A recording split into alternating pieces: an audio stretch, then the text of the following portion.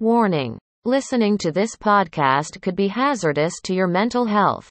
Side effects could include random fits of yelling "Go Bills" to total strangers. For your safety, the entire collective medical community recommends caution when consuming this podcast.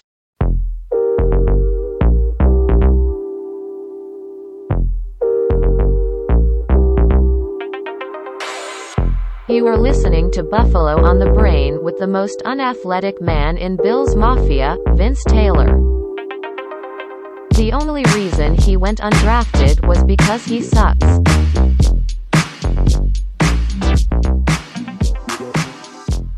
Bills Mafia, what is going on? Thank you so much for tuning in on this wonderful Monday.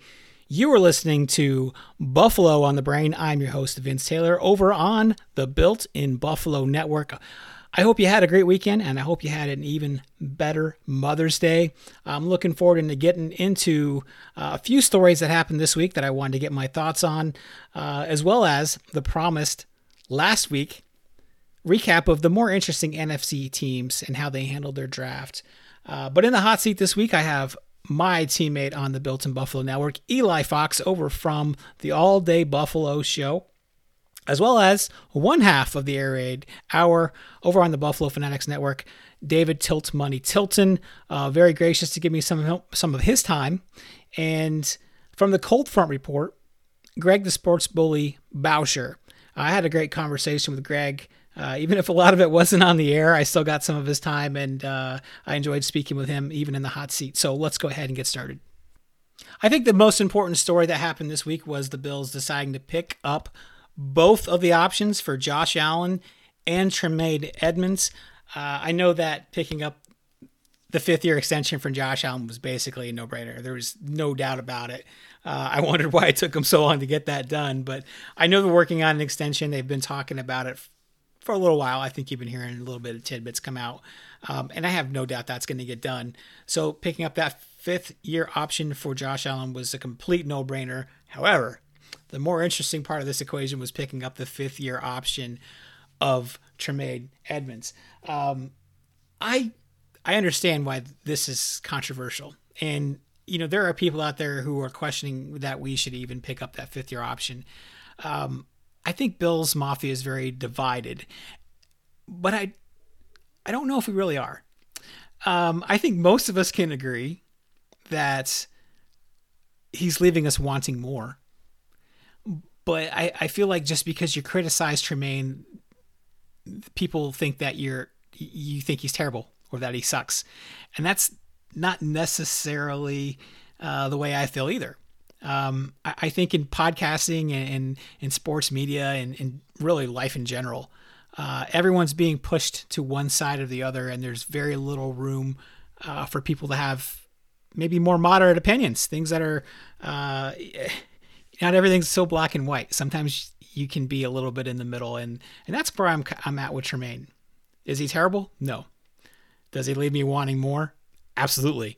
Do I think he's a great linebacker? No, not at all. I think he's okay. And my issue with Tremaine is that I understand he's young, but he's going into his fourth year. So I still agree with picking up that fifth-year option. But I'm looking forward to kind of doing the equations in my head. If he has another year like last year, and we're getting into contract extension time, and the money he's going to want for his draft status, is that worth the kind of player we're getting? And my feeling is no. But I'm also recognizing that he's young, and I'm also recognizing that he's essentially got a 2-year extension and just another look at another couple years, and giving him the opportunity to take a step. As I talked with Justice a few weeks ago, he's not a great tackler. He's not a thumper. I thought he was pretty good in coverage. However, I saw this week, and I was unaware of the stat, that he was one of the lowest rated coverage linebackers in his spot, and I was not aware of that. I think he's pretty good in pursuit. He can chase you down sideline to sideline. But also, I think judging him on the number of tackles he makes is not necessarily a great way to manage or to evaluate a linebacker. All tackles are not created equal, and Tremaine does not make many plays on the other side of the line of scrimmage. There are times where he misses tackles, and if there's a body on him, he's basically out of the play. So he's got many deficiencies, and that's why, I don't think he's great. Can he get over them? Sure, he can. Absolutely. But he needs to do it soon. Otherwise, we're really going to hand him another contract based on his potential. And I don't think none of us really want to do that. I think there's a little bit of homerism when evaluating Bills players because we want to think everybody's great and everybody's perfect. And, sometimes a little criticism and a little bit of objective opinion is called for it. In fact, I think most things in life call for that. And looking at Tremaine Edmunds is the same. It's the same. Yeah, that's how I feel. I'm not really too happy with him, but I'm not ready to throw him out either. And it's okay to have that opinion. Doesn't mean I think he's trash. Doesn't mean I don't think he can't get better, but he definitely is leaving me wanting a lot more.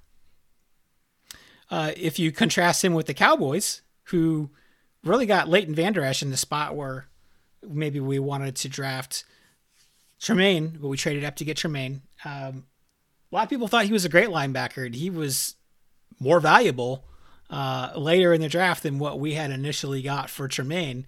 Well, Leighton Vander Esch did not get his fifth-year option picked up, and the Cowboys actually went out and drafted another linebacker. So Cowboys are hedging, and in fact, they're almost giving up. I know he's had some injuries, and I still think there's some potential there too, but kind of like Tremaine, I'm not necessarily willing to give somebody a contract based on potential. Show me what you can do, and I would consider giving the contract in, but I don't want to give you a contract based on what I think you might be able to do someday.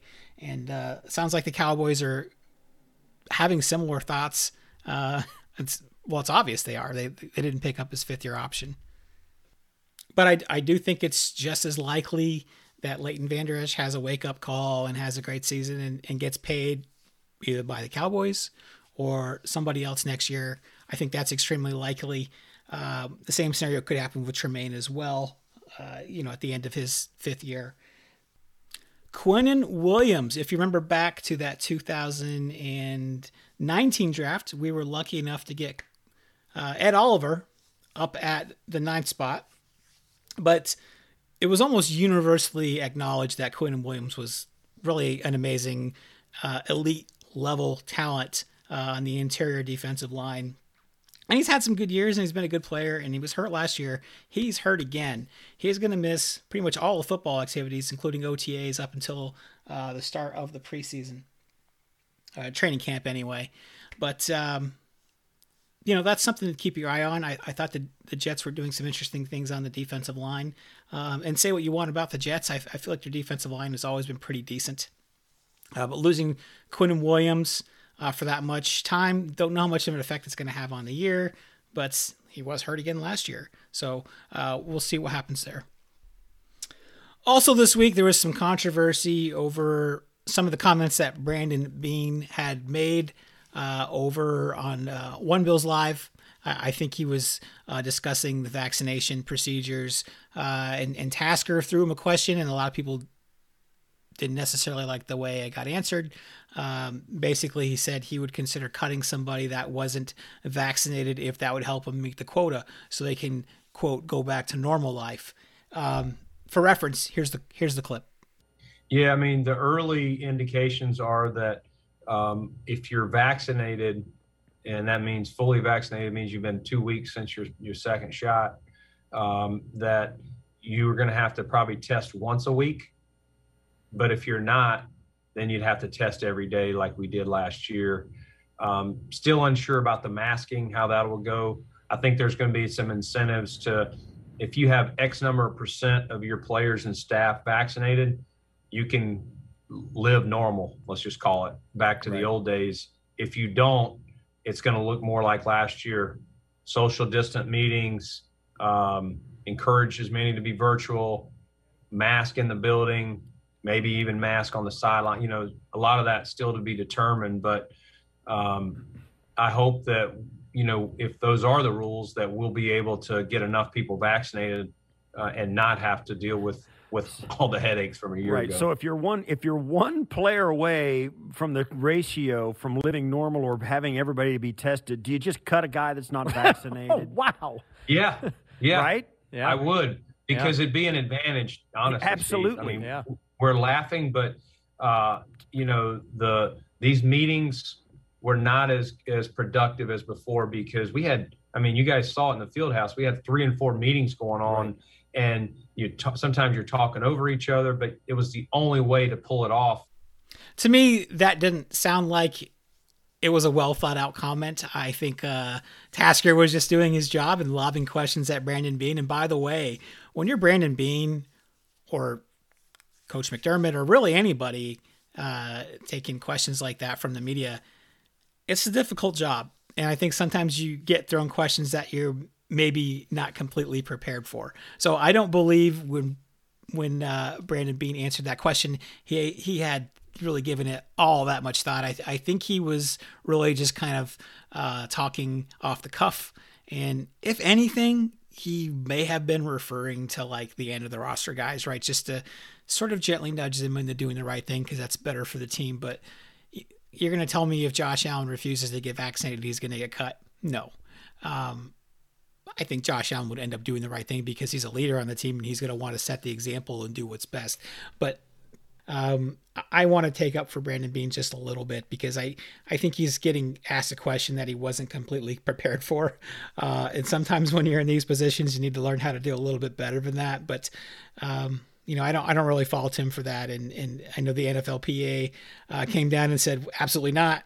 Well, if Brandon Beane wants to cut somebody, he's going to find a reason to cut somebody. And you're going to have to prove that he was cut because he wasn't vaccinated, especially for the end of the roster guys. Anyway, there was also more Aaron Rodgers drama this week. You're hearing reports that he's dug in and he's kind of making fun of the general manager, basically calling for his job. I'm still not completely buying this scenario. I think, I listened to the Spot Track podcast earlier today with Mike Giannetti, who, by the way, fabulous listen. If you're not listening to the Spot Track podcast, do that. He's not buying it either. And he basically thinks that Aaron Rodgers is a drama hound. And I buy into that theory. Kind of what he was saying was, if this really was the way he felt, he would be making these decisions internally back in February. But, he's waiting to the draft, just kind of stick it to him a little bit. He's being a diva. And as Jeremy likes to call him, he's being a dick.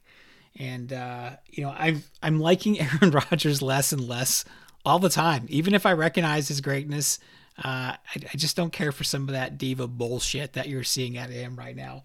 Another reason he's not being moved, well, at least until June 2nd, but if you remove prior to June 1st, it's $38 million in change in dead cap.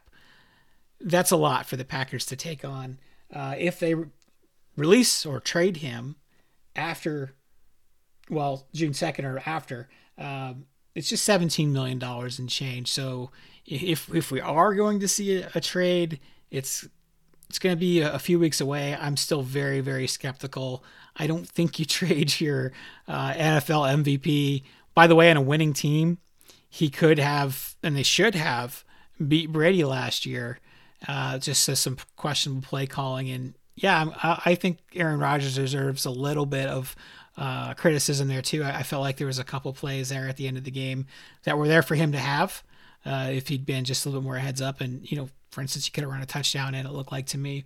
But, that's nitpicking an NFL caliber, MVP caliber quarterback. But I spent Mother's Day today with some family members who are Bears fans on my wife's side of the family, and they're all really hoping that Aaron Rodgers ends up getting moved to the AFC. They want to see him with the Denver Broncos. Honestly, I wouldn't mind that so much either. I don't think it's likely. I think putting him on Denver might knock the Chiefs back a peg.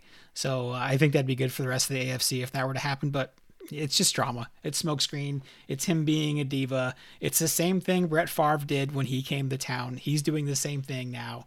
And shut up and play, man. I mean, you're the MVP on a winning football team, making tons of money. I mean, I just don't understand why you're so upset over Jake Kumerow. I mean, he's an end of the roster guy anyway. So, I mean, I don't understand where any of this is coming from. And the last little topic I wanted to hit on before I go into the NFC draft class was, I just want to get my thoughts out there on the end of the roster, 6th and 7th round picks that we just took. Now, everyone wants to point to Matt Milano, how he's a 5th rounder, and how we just signed him and he became what he became. It's not generally like that with 5th rounders. We can't expect all of our 6th rounders and our 5th rounder and our 7th round pick to end up being superstars. It's just not likely. We're talking about guys we picked in the past, like Austin Proehl and Ray McLeod, guys who are just barely hanging on to the roster. I think Rashad Wildgoose has a legit shot because he's a corner in a Teron Johnson contract year. So I think he does have a legit shot, at least beating out Cam Lewis to be the backup slot, but potentially take over that starting duty. I don't know that I can say that a lot I can't definitively say that for the other guys. And yeah, that includes Marquez Stevenson. I like him too. I watched his film and he looks fast and he looks tall. He's not a great route runner. I think he's there to compete with Isaiah McKenzie, but let's remember, he was drafted that late for a reason. And these guys that we're suddenly falling in love with, the guys they're replacing were the same guys, like the end of the roster, late round picks. So, I want to temper expectations with some of these guys a little bit. It'd be great if they all turn out to be Matt Milanos, but more than likely they're going to turn out to be Austin Proehls. So maybe just temper expectations there just a little bit. All right, so we are going to take a real short break. And when I come back, we'll go through a few of the more interesting NFC teams and how they handled their draft class.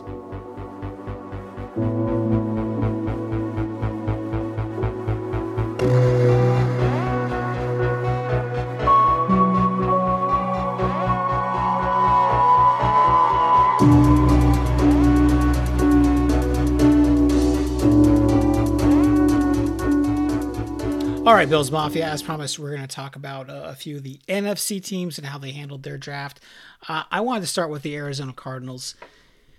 I realize that not a lot of people they share my opinion of the Cardinals. I think they're a little bit better than they're getting credit for. I think they can put up some points. And the defense is, it's hit or miss. I thought it was pretty good at some points, but kind of disappointing in a lot of last season too. They play in a very tough division. They're still competing with the Rams and Seattle. Last year they were 8-8, but they added Zaven Collins, who was a pass rusher that a lot of people liked, and a lot of people had him mocked to the Bills. The way that I understand Zaven is that he's more of a stand-up linebacker, which is okay. I think they picked up J.J. Watt, and whatever you want to say about J.J. Watt, I still think he's an okay pass rusher, but I don't think he's J.J. Watt as we come to know him. And the Cardinals maybe have overpaid for him a little bit. They also grabbed Rondale Moore, wide receiver out of my backyard over in Purdue. A lot of people are high on him as well. I've seen a lot of Bills fans wanting him. I think the Cardinals did a pretty decent job with their first few picks. I like Kyler Murray. I don't think he's ever going to be an MVP. I don't think he's ever going to even be a top 5 quarterback, but he's pretty good. He's a talented nuisance. He's small and he's thick and he can run around and he can throw the ball, but not sure that he's ever going to be that guy. But I think if you surround him with enough talent, they have a chance to be wild card team. Even in that tough division, I'm not completely counting it out. I think they had an interesting top couple of picks and things kind of fell their way. So I'm feeling more optimistic about them than a lot of other people are. And I realize that. And of course I'll come back and eat crow if I'm wrong, but that's the way I feel about that team right now. I feel like they underachieved last year and I don't care about that Hail Murray, which would have put them at 7-9. I still think they underachieved last year, but I'm keeping my eyes on them because I think they could be a wild card team. And let's go ahead and stay in that division and talk about the Rams. Of course, they had the big trade to bring in Matthew Stafford over Jared Goff, which was a huge upgrade. Not that I think Jared Goff is complete trash. I think he gets a little bit too much of a bad rap He's not an elite guy. I know he got to a Super Bowl, but he's not trash either, But Matthew Stafford was a really big upgrade. I've always been a big Matt Stafford guy. It cost them their first-round pick. The Rams are somehow allergic to having first-round picks, and they don't care if they have them. I guess I can be a little bit guilty of overvaluing those picks as well. But on the other side of that coin, if you never have first-round picks, that means you're never getting the premium talent on rookie contracts, and that's hurting the Rams. And it has been for a few years. They've had some salary cap crunches, so they had to let Todd Gurley go, which maybe they shouldn't have ever paid a running back to begin with. But we're not going to go there. They did draft a wide receiver in the second, but it felt to me like a very defensive heavy draft for them. They picked up Ernest Jones in the third, in the fourth round, Bobby Brown, one of the higher upside defensive linemen in the draft. Maybe if he ends up shining and taking the place next to Aaron Donald, that could be something to keep your eyes on. And staying inside that very same division, the Seattle Seahawks only made 3 picks in this entire draft, and part of that was because of the trade for Jamal Adams, which, privately I wonder, behind closed doors, if that's a trade that they would like to have back. Jamal Adams was a national household name, but that doesn't mean he was a perfect fit, or even, I don't know how I want to say this, but I don't think he's a great safety. I think he's a great linebacker. I think he's more one-dimensional than anything. Yes, you can talk about the sacks and the tackles for losses that he gets, but that's because he plays next to the line of scrimmage. And if you're going to drop him back and play a more traditional true safety role, he's not as good there. I don't think he's as great as pass coverage. He doesn't get a ton of interceptions. He will help you against the run, and maybe he'll rush the passer, but I don't know. I think that's what you want linebackers for. It's not necessarily a safety, but it was a big price to pay. I believe they gave up 2 firsts to get him, a first this year and a first next year. I wonder privately if they'd like to have that back. So he's got to count part of this draft too. They drafted a wide receiver who I have not heard of by the name of Dwayne Eskridge, who is supposed to be more of a burner from the slot. So that's a guy that's going to supplement the DK Metcalf and the Tyler Lockett's of the world. But given this draft, as much as you hear all the drama about Russell Wilson, maybe going back a couple of months and towards the end of last year, how there was, we got to run the ball more. They didn't seem to really address that need or that want very much in this draft. They did pick a cornerback in the 4th, and they grabbed another an offensive lineman in the 6th. A lot of people are surprised that Ilafante Melifonwu, the cornerback out of Syracuse, did not go to this team. I'm surprised that if they wanted to be a more run-first approach, that they didn't try to maybe grab a tight end or another offensive line to shore that up a little bit. Because part of the problem with that team, and they're a good team, they have Russell Wilson. You're a good team if you have Russell Wilson, but they could be better. They needed, in my opinion, to get a little bit better on the offensive line, and I don't think that they did that. I don't want to talk about the Lions real quick, not because I think the Lions are someone that I would consider a playoff contender, but because I think they had an interesting draft. In the first round, they drafted the offensive lineman of Oregon, the Penei Sewell. They also, it felt like we're watching Bills Twitter and just making picks to piss off Bills fans. Grabbing Aleem McNeil in the 3rd and Melifonwu also in the 3rd, trending up to get him. So I feel like they had a pretty good draft. Even if I don't think they're going to really be a playoff team. Staying inside that same division, the Chicago Bears were a team that I was very thankful for because they traded up to get Justin Fields and kept him out of the hands of the Patriots and Bill Belichick. I also think it was a good move for them. I know they missed big on Trubisky a few years ago, and I'm glad they didn't stop swinging. They went up and they saw a guy that they thought they got good value out of. A lot of people thought he was the second best quarterback in the draft. I was starting to buy into the hype on him. Kind of a more athletic, throws really good on the run. Played for a big school, played against big time competition. And I felt like he has a swagger. So I was all in on Justin Fields. I did not want to see him on the Patriots. The Bears traded up to get him, which saved me from having to root against him that much harder. And the Bears were a better team than I wanted to give them credit for last year. I kind of felt like when they had their hot start, it literally felt fluky to me. And as the season went on, maybe they weren't that good, but they were still better than I wanted to give them credit for. And I think they improved. Of course, Fields may or may not start this year. I'm thinking maybe not, unless they start playing really badly and falling behind in the standings. But they also grabbed Tevin Jenkins early in the second round. But a lot of folks thought he was kind of that mid first round talent. So they got very good value for their first couple of draft picks. They also picked Daz Newsome, who was another Bills Twitter darling. I thought the Bears had a pretty good draft. They're probably not ready to hang with Aaron Rodgers and the Packers, but maybe they have closed the gap a little bit with a team like Minnesota. And speaking of Minnesota, that's a team I don't believe in Minnesota. And maybe a large part of it is because of the way I feel about Cousins. I don't think Cousins is trash. I don't want to necessarily give you that impression either. I think I look at Cousins maybe in the same light as a Jimmy Garoppolo, just kind of the middle of the road starter. Now he'll put up some big games from time to time, but that's a run first oriented offense around Dalvin Cook. They did invest in the offensive line. A lot of people think that the Christian Darrisaw is going to end up being the best tackle in this draft. I don't know much about him, so I don't have a strong opinion there. But they drafted a quarterback in the second, a guy by the name of Kellen Mond. Was not aware of him until after the draft, which is, a pretty high pick if you are not thinking about moving on from Cousins at some point.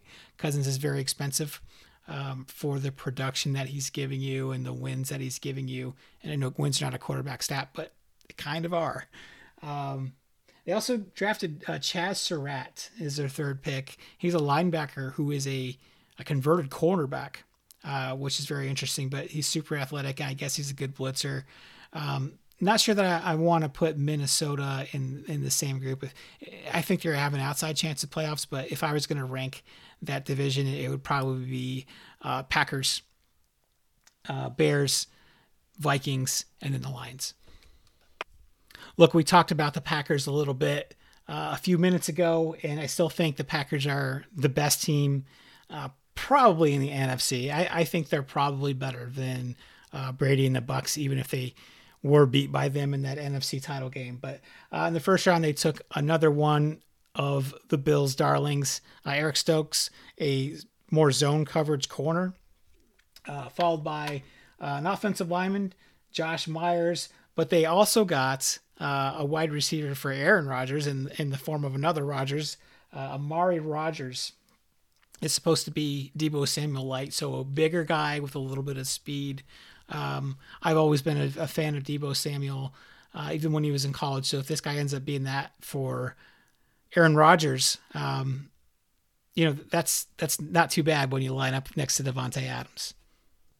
Moving over to the NFC East, or as they're more infamously known as the NFC least, the only team I want to talk about out of that division is the Washington football team. I considered throwing the Cowboys in here, but honestly, I don't care about the Cowboys. I'm tired of caring about them. They always let me down. I know Dak was hurt last year, but whatever. Let's talk about the Washington football team. There were rumors that they considered trading up into the first to get a quarterback. I don't know what that would have looked like. I have a hard time believing they were going to trade up past the Patriots for Mac Jones. I have to believe that once Justin Fields came off the board, those talks stopped. I don't have anything to back that up. That's just a personal feeling on that. I feel like if he had fallen just a little bit longer, they would have considered trading up to get him. They like somebody, and that's what I had read, but they didn't specify who they did like. They picked Jamin Davis with their first pick, linebacker, who I don't want to say a lot of because I didn't really hear this name too much, but since some time has passed between now and the draft, I am hearing some great things about him. Adding to that Washington defense, that's a really crappy division, And I feel like Washington is one of those teams that just needs some halfway decent quarterback play, and they can start looking pretty good real quick. I was skeptical about starting Antonio Gibson last year. I don't like gadget type players, guys who don't have a lot of reps at running back. But he made some plays last year, and he did look really good.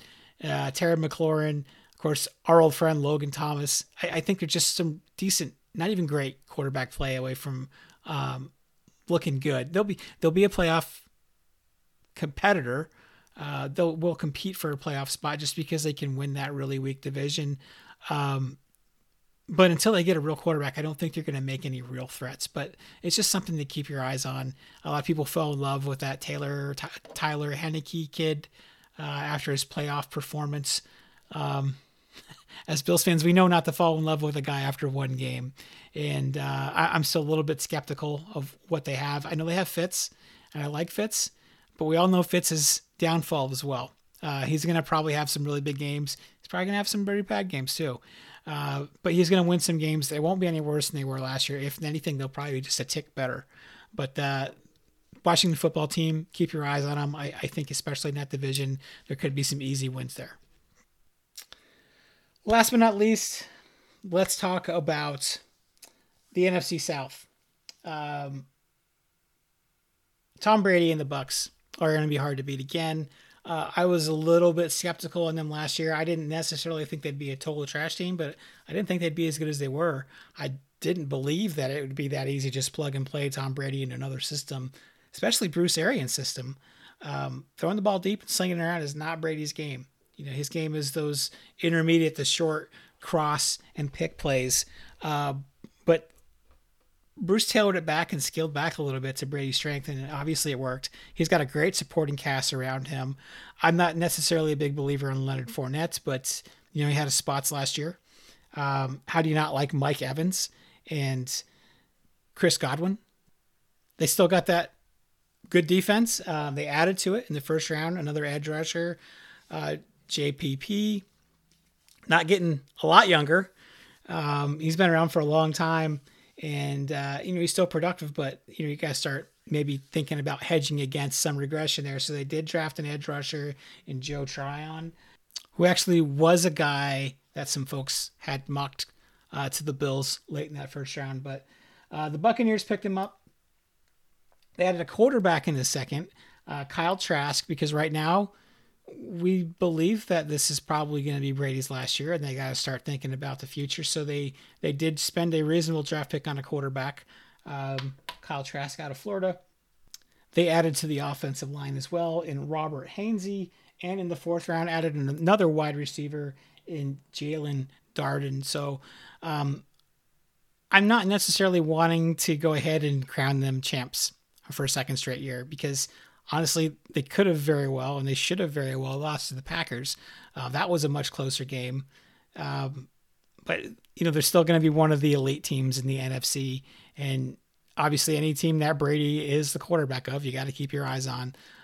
So while I don't want to give them the championship already, you have to give them the respect that they've already earned. I want to go ahead and talk about the Saints. I think this is a team that's set for some major regression. Drew Brees retired at the end of this year. 80,000 passing yards. What an amazing career that guy had. Plus, he was just super likable, but he is gone now. And I don't like the offense with Taysom Hill. Didn't like it last year. I felt like they kind of overachieved, and it was a lot of smoke and mirrors. So I'm going to talk about them just for a minute because they're interesting, I guess. They used their first round pick on Peyton Turner, who is a guy that a lot of people liked. I think maybe even more than some of the more famous draft heads out there. He was a guy that was sort of rising up. I felt like as we got closer to the draft, you'd see his name going up and up a little bit. So that is an interesting pick for them, and they're going to need to get a lot from these draft picks because they are in cap hell, and I don't even know that they're out of it yet. Pete Werner, they took in the second round. A lot of people thought this guy at Ohio State was one of the better picks in the draft because he is able to drop back in coverage, but also he hits really hard. They did address the quarterback spot in the fourth round out of Ian Book from Notre Dame. this feels like a guy that's very similar to Taysom Hill from what I understand. So I don't like the Saints. I feel like they're going in the wrong direction, but they are just more of an interesting team right now, just to see how long they could keep this together. But I'm very pessimistic. I'm selling the Saints hard. And the last team in the NFC that I want to talk about is the Carolina Panthers. I am liking the Carolina Panthers a lot more since the Sam Darnold trade. I've talked about Sam Darnold plenty. I believe if you've been listening to any of my podcasts, you know how I feel about him. Great character, shitty team. It's just shitty organization that he got drafted to. That's bad luck, but he's going to get another shot to prove himself in Carolina. They drafted J.C. Horn in the first, which is going to help shore up that defense a little bit. A lot of people had him ranked as their favorite corner. So Carolina picking him up is obviously a boon for that defense. They drafted a wide receiver in the second because remember the Sam Darnold trade, the second doesn't happen until 2022. So they still got to keep this year's second. They drafted Terrence Marshall Jr., who's supposed to be more of a speed outside guy. Just another weapon for Darnold to play with here in the next couple of years. They added to the offensive line in the third after taking Brady Christensen. Tommy Tremble, who's the guy that I started to like more and more as draft time got closer. I would not have been upset had he ended up with the Bills. Really good blocker. Also runs a 4.3 40. Now he's still got some refining to do in his game as a tight end, but getting him that late in the draft is a steal for them. Listen, the Panthers are not going to take that division, but with Christian McCaffrey back healthy and some of the weapons that they have on offense, I think the Panthers are a legit wild card team. And I'm kind of going to be pulling for them a little bit. So that's it. That's all the teams I wanted to talk about in the NFC. Up next, we have the hot seat. As I mentioned, we have my teammate on the Built in Buffalo Network, Eli Fox, over from the All Day Buffalo podcast. We also had David Tilt Money Tilton over from the Air Raid Hour, one half of that show on the Buffalo Fanatics Network, followed by the sports bully Greg Boucher over on the Cold Front Report. So without further ado,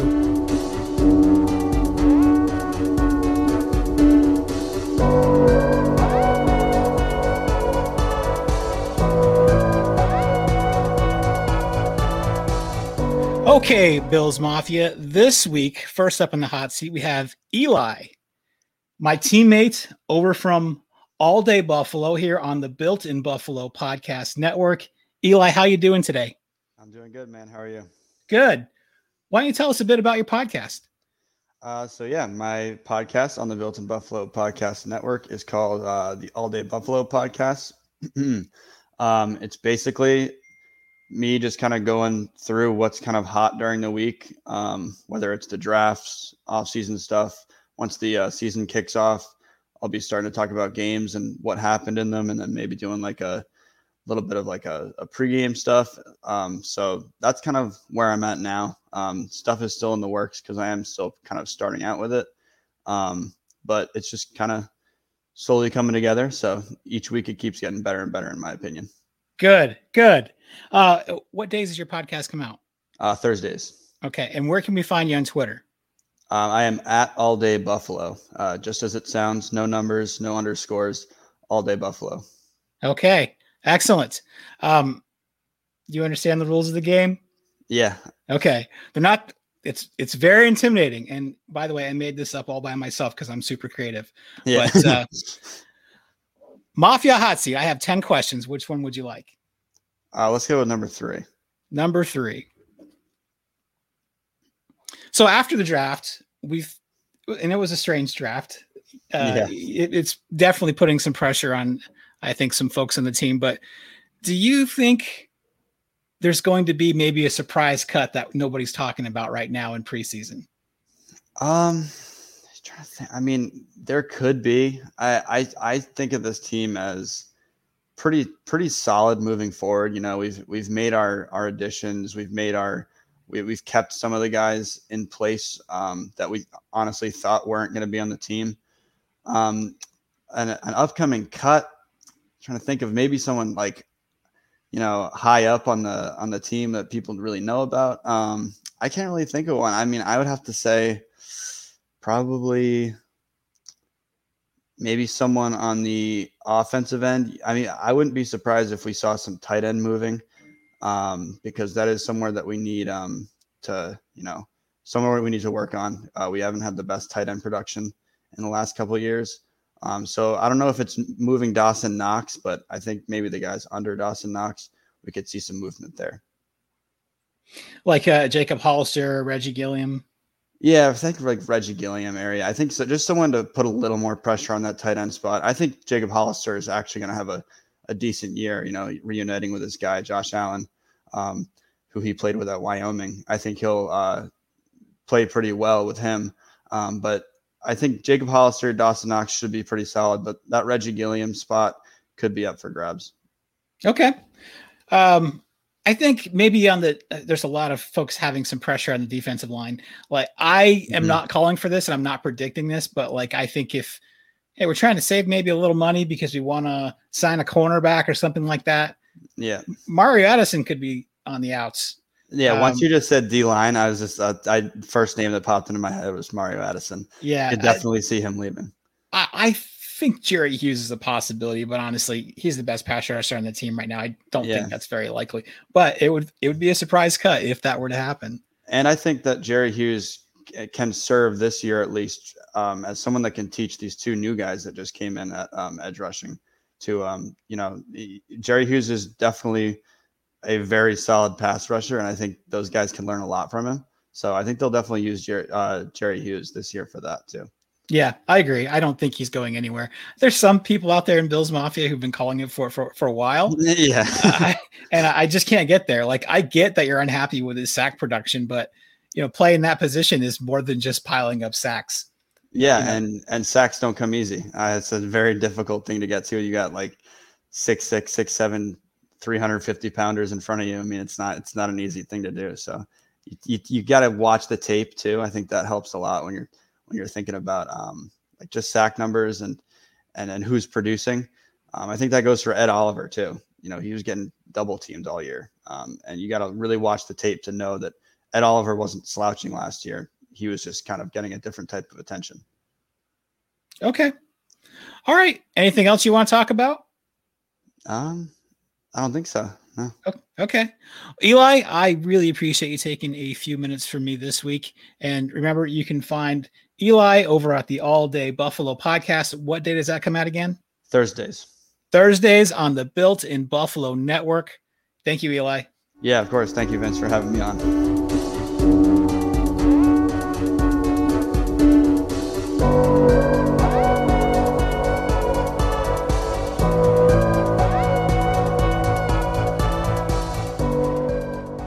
Okay, Bills Mafia. Next up on the Mafia hot seat. I'm excited about this guest. I have one half of the Air Raid Hour over on the Buffalo Fanatics channel. I'm joined by Tilt Money, David Tilton. How are you doing today, David? Dude, man, I'm great. Like, draft's over. It was a grind. We did the live coverage for like 15 hours over the weekend. So this is like a treat for me to come on here and do this. So I appreciate you asking me to do it. It's light and fluffy. There's nothing hard. I call it the hot seat because I'm not very creative, but they're just easy little kind of softball questions. So no reason to sweat on this one. All right. I have 10 questions, and you can pick any number you like except number 3, which has already been taken. Mm-hmm. Okay.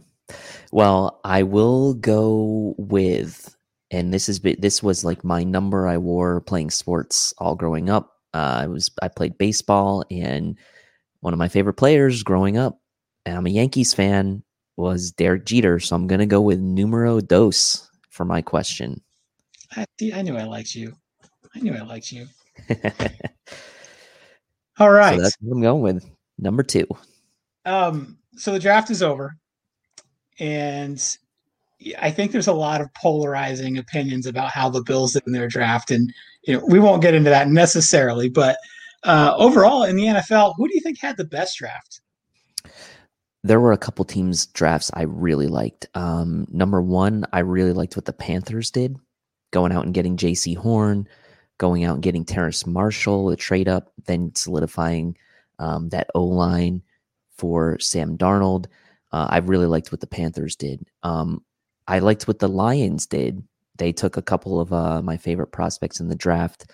I'm an NC State guy. I was a big Aleem McNeil fan going into the draft. Really wanted the Bills to get him, but we didn't. And they also obviously got Ife Melifonwu, who was another guy I liked and a lot of Bills fans liked. So I liked what the Lions did. And then I will say, like, this team maybe isn't getting a lot of attention because they're kind of in a division where it's, the attention's on the Chiefs. But I really liked what the Broncos did in this draft as well. Went out and got Patrick Surtain with their first pick. Managed to get Baron Browning as a value. I thought was a really nice selection for them. And I just felt like the Broncos with their picks did themselves justice. And the obvious ones with Fields and the Bears, like they made their moves. But I like the Lions, Broncos, and the Panthers drafts. I really like them. Yeah, if the Broncos could have somehow pulled off an Aaron Rodgers trade, which, by the way, I don't really believe was a thing. I think it's just. My friend who's a Broncos fan, my best friend's a Broncos fan, so I really pay attention to them. He was like, I don't know if your show is like MA, but he said he was viciously cock teased by Aaron Rodgers. Is how he put it.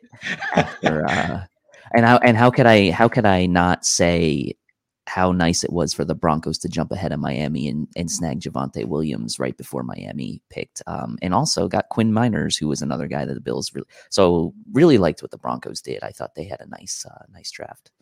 Yeah, they're going to be better with Teddy over there. I'm not a Lock fan. I think they're going to be much better with Teddy. The Lions, yeah, they seem to just follow Bill's Twitter and pick everybody just to piss us off is what it kind of felt like. I know. But you didn't mention Cleveland. I thought, and so I'm interested why. I'm curious on your thoughts why you didn't pick them.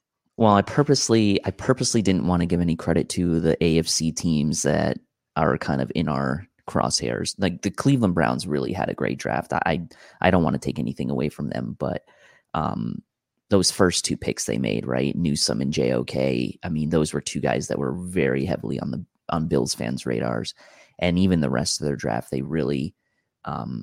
They really did a nice job. They went and got Anthony Schwartz as well, who was another guy that a lot of Bills fans liked. But, it pains me to see teams like Cleveland, I think, have good drafts. I thought the Chiefs had a good draft. I thought all the teams in the AFC East, including I thought the Dolphins, Patriots, and Jets all had good drafts too, which was kind of painful. So, Cleveland is for real, man. And like we keep talking about the Chiefs being the team we kind of need to beat, but like Cleveland's right there, man. They played the Chiefs better than we did last year in the playoffs. So I don't want to take anything away from Cleveland because they're kind of like our sort of AFC brother in a way. But yeah, I mean they did a great job as well. Yeah, they did. They did play the Chiefs better than we did. And of course, I'll take Josh Allen over Baker Mayfield all day. But I think the difference was the defensive line. And that's where you saw the Bills go, was, heavy defensive end. The rest of the teams in the AFC, I thought did pretty well. Like, I don't know if the Bills got a lot better this year, but I still think there's a sizable gap between us and the rest of the teams in the AFC East because of Josh Allen. I totally agree. I mean, the Bills drafted as if they were a team that was content with going into the season with what they had a year ago, plus the free agents they signed, right? I think they were using the draft as a mechanism to make sure they were set down the road when certain contracts were coming up or certain contracts were expiring, and felt like at pick 30, right? Is there really someone there that's going to come in and like immediately like elevate us to like leaps and bounds above where we were in 2020? And we have to also remember we made some nice, couple nice free agent signings as well with Breida, Forrest Lamp, a couple linebackers, from the Texans and Raiders. I think Tyrell Adams is going to actually be a decent player. And there's still other free agents out there, right? A lot of people were talking about maybe bringing Richard Sherman in. I know for me personally, I really wanted the Bills to go after like a legit CB2 early in the draft, but they didn't. And I've kind of just accepted the fact that I think this coaching staff feels out of all the positions on the team, cornerback is the one position they feel the most confident that they can, quote, coach up of any other position group because of their backgrounds. And so I think they're more comfortable kind of taking late round guys and sort of free agents and sort of coaching them up at that position than, I don't want to say wasting a draft pick, but using a draft pick on a player that they feel like they can squeeze a little more value out of if they just coach the guys up a little bit. Yeah. I mean, that's obvious. And I don't necessarily agree with that, but who the hell am I? I'm with you. I'm with you. I wanted Asante Samuel with the 30th pick. And honestly, like, I was like, okay, well, we got Rousseau at 30. Let's go get Iffy at 61, and then Iffy wasn't the pick, and I was like, Iffy's still there at 93. Let's go get Iffy at 93, and we passed on him again. So I'm with you, man. I wanted a corner like on day 1 or day 2.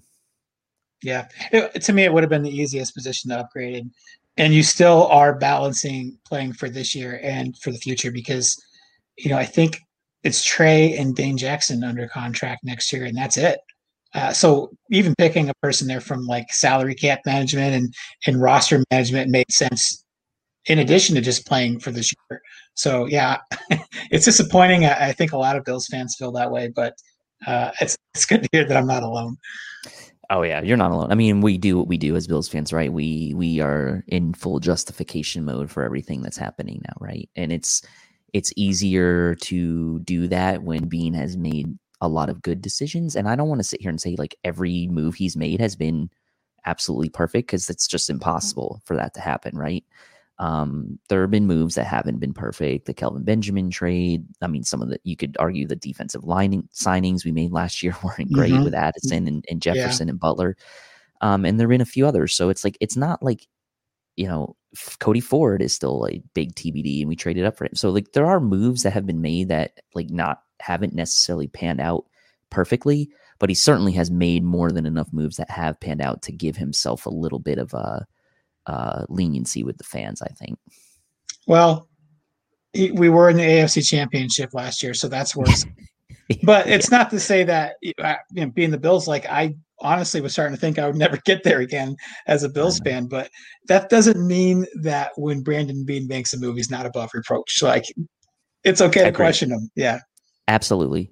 I said yesterday on Air Raid Hour, because it was our first show after the draft, I was like, trusting the process. A lot of people throw that term around, and it's like, it's not about like blindly agreeing with every single move that's made, right? The process in itself is something that's going to have peaks and valleys along the way. There's going to be moves that work out. There's going to be moves that don't.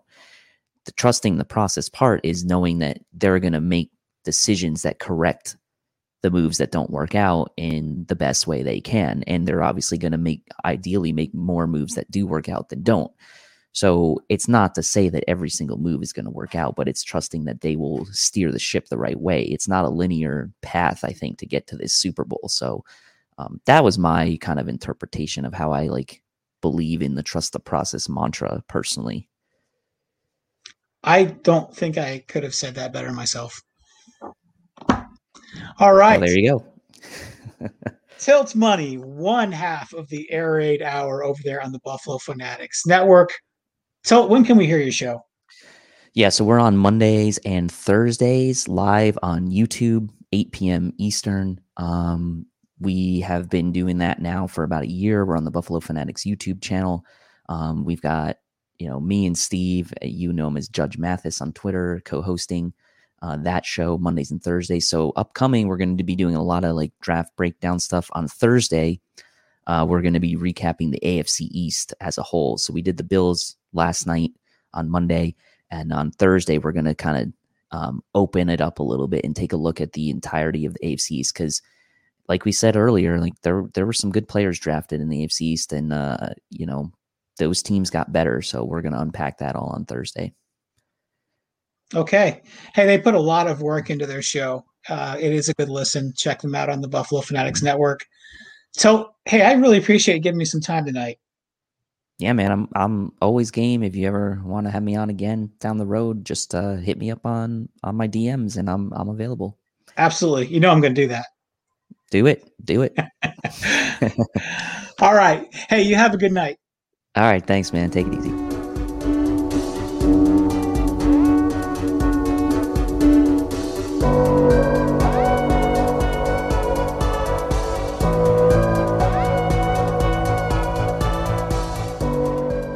Okay, Bills Mafia. Next up on the Mafia hot seat is Greg, the sports bully Boucher. He does not go by the French pronunciation.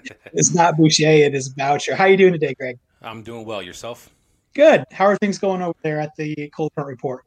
Going well. We just wrapped up our, long, hard look into the draft and breaking that all down. So finally, we got a little bit of a lull now, but it was fun. I think we had a lot of fun working on the draft and putting things together and analyzing the direction in which we'd go. But it's a crapshoot, so it's definitely not an exact science. But we had fun doing it. Yeah. It definitely was an interesting draft. Real quick, what was your thoughts on it? I think initially I was kind of off the bat with the Russo pick. I was a little disappointed.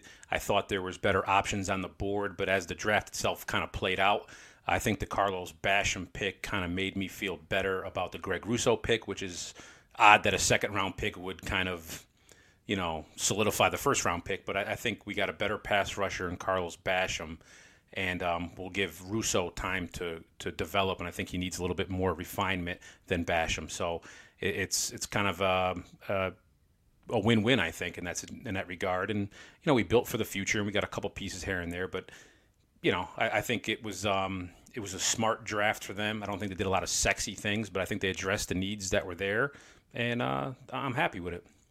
Okay. Yeah, I don't know. I'm kind of, I guess we'll wait and see. But, that's not really a hot take at this point. All right, we're going to go ahead and get started. I have 10 questions in front of me.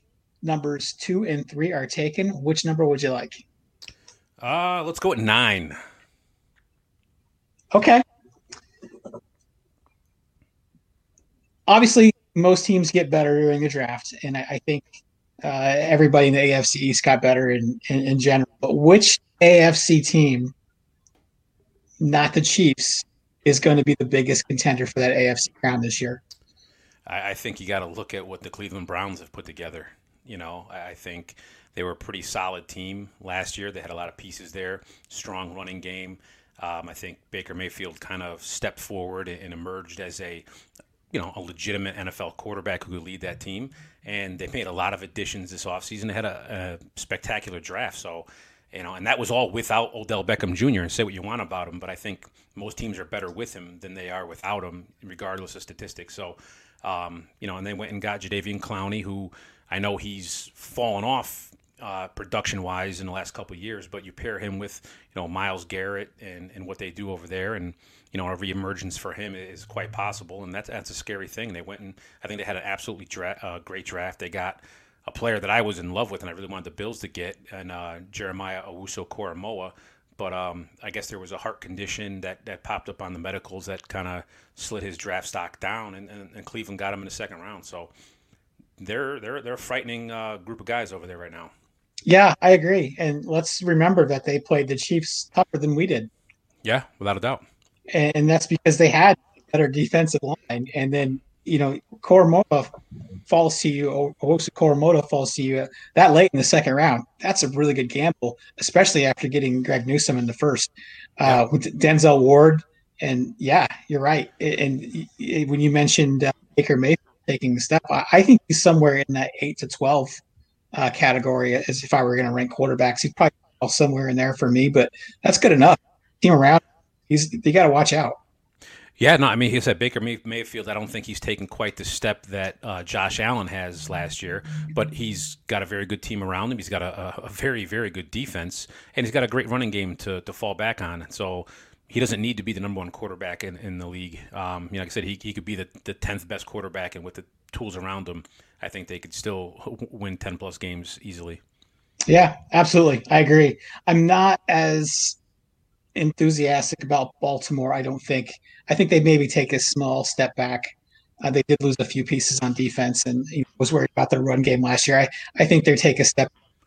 Yeah. Yeah, I mean, looking at Baltimore, they've revamped the offensive line, so there's a lot of new pieces coming to play there, and they've also added a lot of new talent on the defense. So I think the talent is there. Will it all mesh come game time? I think they had a pretty good draft themselves, grabbing Jason Oweh, in the first round. Very athletic pass rusher who's on Baltimore always gets pass rusher, so there's no doubt in my mind Jason Oweh is probably going to be a 10 sack a year type of guy. And then Rashad Bateman, that's another great play right there. Okay. All right. You can find Greg at the Sports Bully 1 over on Twitter. And you can also find his work over on the Cold Front Report. Go check him out. Anything else, Greg? No, that's all. That's where I'm at, and I'm all my work is through the Cold Front Report. And every once in a while, somebody will give me a holler, and I'll join in them on this. I'm always ready to talk Bills football. Awesome. Hey, I appreciate you taking a few minutes from me tonight, Greg. Not a problem, man. Thanks for having me. Go Bills. Yeah, take care, man.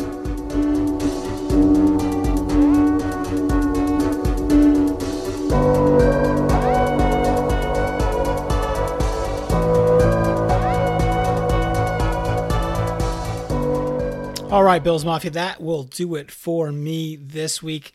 Look for me next Monday right here on the Built in Buffalo Network. Until then, please wear a mask, be kind to those around you, and squeeze somebody you love, and go Bills.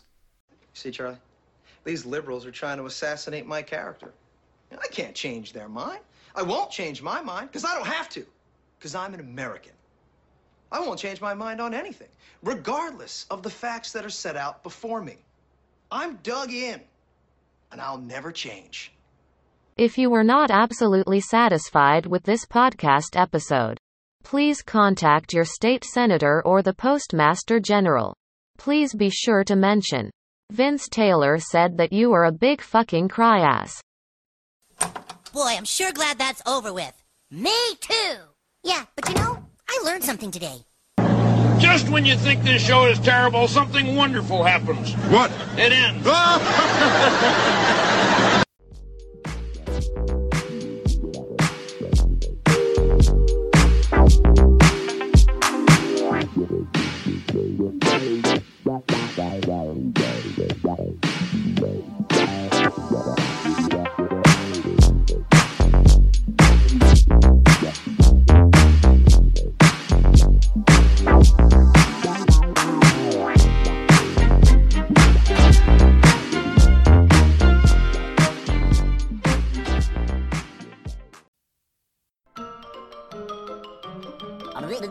That's all, folks.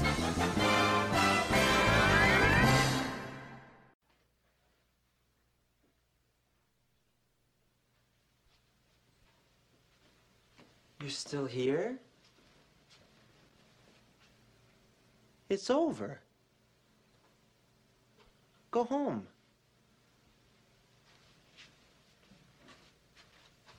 Go.